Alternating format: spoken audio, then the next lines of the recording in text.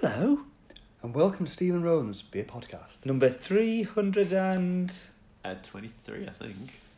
You think? Come on, you've been steering this good ship. Surely you must know. Steering this country, and we've been lurching from one crisis to the next. But sure. Somebody was steering the Titanic. Yeah, that ended well, didn't it? It did. What a great movie. Leonardo DiCaprio dies, that's a good thing. And Belfast are still dining out on it with their museum of the boat that sank that they built. It's like not something you should be really proud of, is it? Come to the city where we build ships that sink. The captain was from Stoke-on-Trent. I know, Captain Smith. We've already talked about this on this podcast before.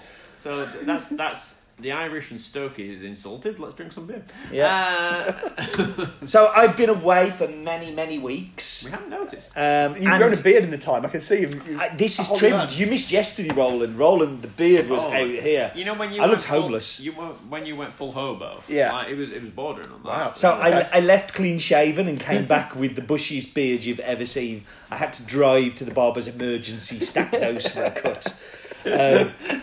But yeah, so I've been away for many, many weeks, but I've only come back because this week we have Wild Beer, which is one of my favourite breweries of all time. Definitely my top 5 breweries ever. I will say, probably one of the most consistently tasty breweries out there. I can't remember ever having something and thinking, oh, I don't want to finish drinking that. Yeah. Every time I've had a Wild Beer, I have gone, regardless of whether it's amazing or it's just good, it's always one I want to finish.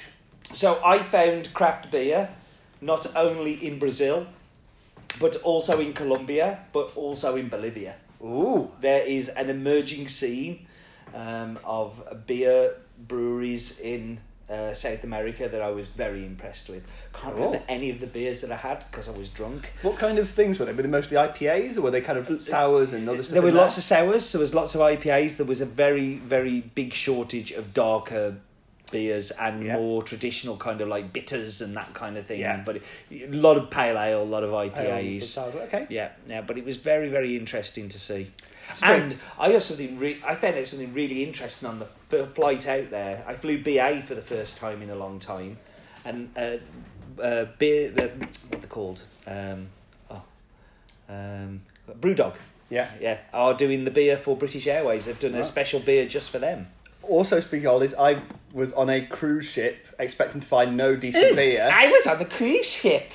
Expecting You've changed, Roland. Expecting terrible beer, and they actually had some good beers on there. They had Dogfish Head 90-minute IPA. They had Sierra Nevada Pale Ale. They had Omegang Abbey Ale. Yeah, it was actually... What did you think of the Dogfish Head? Did it travel okay? I didn't actually go for it because I decided at that point I didn't think it would travel very well. I went for the Abbey Ales because they did travel very nicely. The Omegang you noticed that he did say they had. They didn't have when he left. I did truly work my way through it. So he's been on a plane, he's been on a boat. I've not been anywhere glamorous. You've been on your bike. I've been on a bicycle, Hey, it's an electric bicycle. Have you put some beers into it? It's like this little service one to come round? No, I'm not going to waste good beer on a bike. That's what the WD-40's for. It's the only reason to ride it. I bought a bike in Sweden purely so I can ride to the pub and ride home and not get done for drunk driving. We had this discussion before. Don't drink and ride. It's not safe. Why? Because there are many reasons. I mean, you're more vulnerable than you are in a car. It's better than roller skating.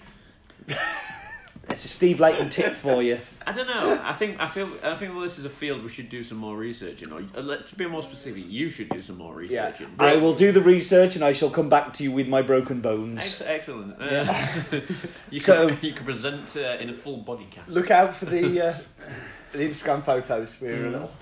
And also the crazy drunk man on roller skates. If you're in Stockholm. I have an electric scooter in Stockholm. Oh, because you can actually use those on the streets over there. You can. Although they're looking to ban them. They seem to be very popular. Oh, there was and in Brazil, oh my God, in Sao Paulo, they were everywhere. It was crazy. And in Bogota, electric scooters are the future. They do seem very popular. We were confused when we saw them around everywhere. Like Finland has got even more of them than Stockholm had. It was just every street was lined up with these parks. And a little hint for you both: it's really good for Pokemoning because it doesn't go quite fast enough, so you get all of the miles. Hatch those eggs, baby. I feel we've segued here. I'm here all week. Unfortunately, he is. We should probably get back to the beer. We should. So this week we have from Wild Beer, Sleeping Limes, a beer I have drunk many times. Which, yes, I don't think I've had this beer I've before. had this quite, but then whenever I see Wild Beer, I buy it. Whenever, and I already know that I like it very much. It's a nice, refreshing summer type beer for me. What do we think of their branding? I think Wild Beer's branding it's super consistent. It always stands out. Okay. Like when you even when we were getting bottles before, like you could spot it a mile off because it's just such a simple silhouette. What I will say is, I love the branding. I've always really liked the branding. However, as a can, I find it underwhelmed compared to how good the bottles looked. The bottles were fantastic. I agree, but I actually think that the can is a really good can as well compared to other cans. I agree the bottle is nicer, but I always think bottles are nicer than cans. But I really like their branding because of what you say, the consistency. It's easy to spot. Also, actually, like they've got the little three words at the bottom, and rather than going through and like looking at weird different style names or trying to read the blurb about what it is, I look at those three, which in these case are limes, sea salt and lager, ? You already told me enough that I need to know whether I want to buy it or not. I love that how succinct that is, actually communicating what you're going to get. Yeah. No, keep it simple. Say it is going to be a bit of a love-in from me because I do like everything that they do. So I'm curious, what are we thinking? Because I'm getting limes. I'm not Yeah. sure about sea salt, but I am getting the saltiness. There's some saltiness, but whether it's sea salt or not, I don't know. But there is a little bit of almost salt, like that's similar to like a Gurza, but not quite. Some of us are salt connoisseurs, you see, and we can tell the difference between the sea salt and the table salt. I'm just salty. Yeah, indeed he is. Lager? I'm assuming this means they've used a lager fermentation. It feels fairly clean and crisp, which You would normally I'd associate with that.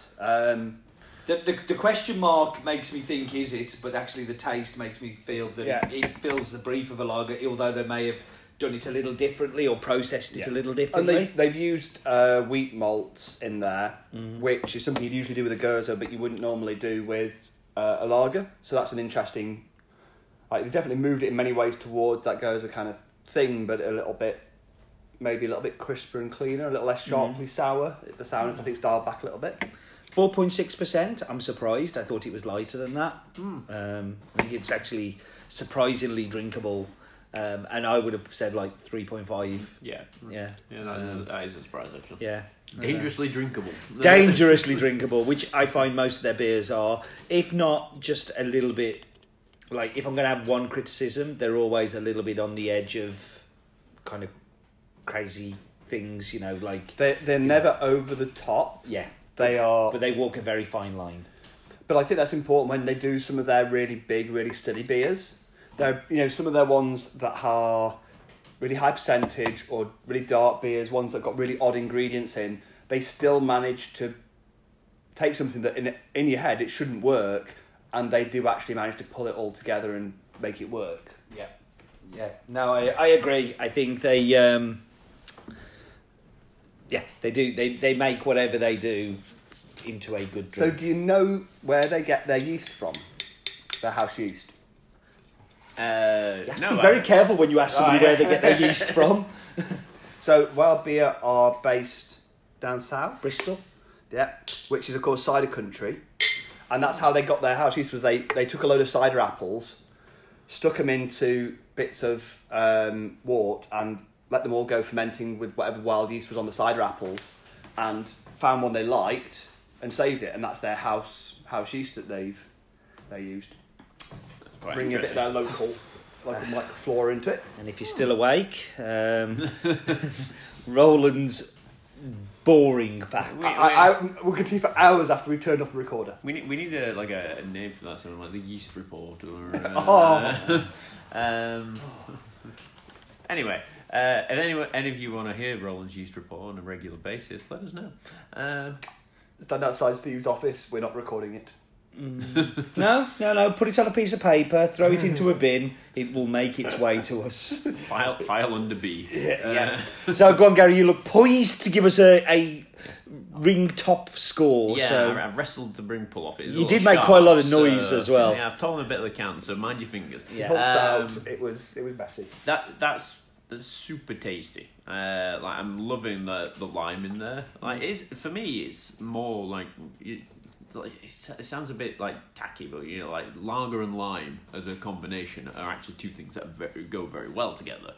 But like that is just like all the good things about those in a can. Super refreshing. I'd love to have more of it. Well, I can because I've got my box downstairs. I'm going to give this a 9.5. Whoa. I think that's about as big as I've ever gone. It's pretty big, Gaz. Pretty big. Thanks. I enjoy it. I'm not quite as enamoured as you are, but I think it's a really good example of clever brewing from people who consistently deliver good examples of clever brewing. If it's not my favourite from them, that is because they have produced some of my all-time favourite beers. And I still think it's really tasty. I would happily have another one if I was in the right mood for it. I'm going to 8. So, as a young boy, I was not as much as a fan of the alcohol as I am now. And I remember being a 17-year-old in the Golden Age pub in Chadsmore in Cannock, ordering a lager and lime, because that's what my mates were doing. And I quite enjoyed it and liked it. And it is the taste that made me the alcoholic that I am today. Functioning alcoholic, but alcoholic all the same. So this brings back fond memories. This is like a grown-up lager and lime, and I really like your idea with that one, Gaz. I think it does remind me of that very much. I think the saltiness gives it a little bit of an added depth and dimension. I love what they do. I think it's a super well-brewed beer. I enjoy it very much. I'm not going to give it a 9.5, but I'm going to go 9. There we go. Right, on that bombshell of applause, Whoa! we're going to drink up and shut up. We should, because we are done.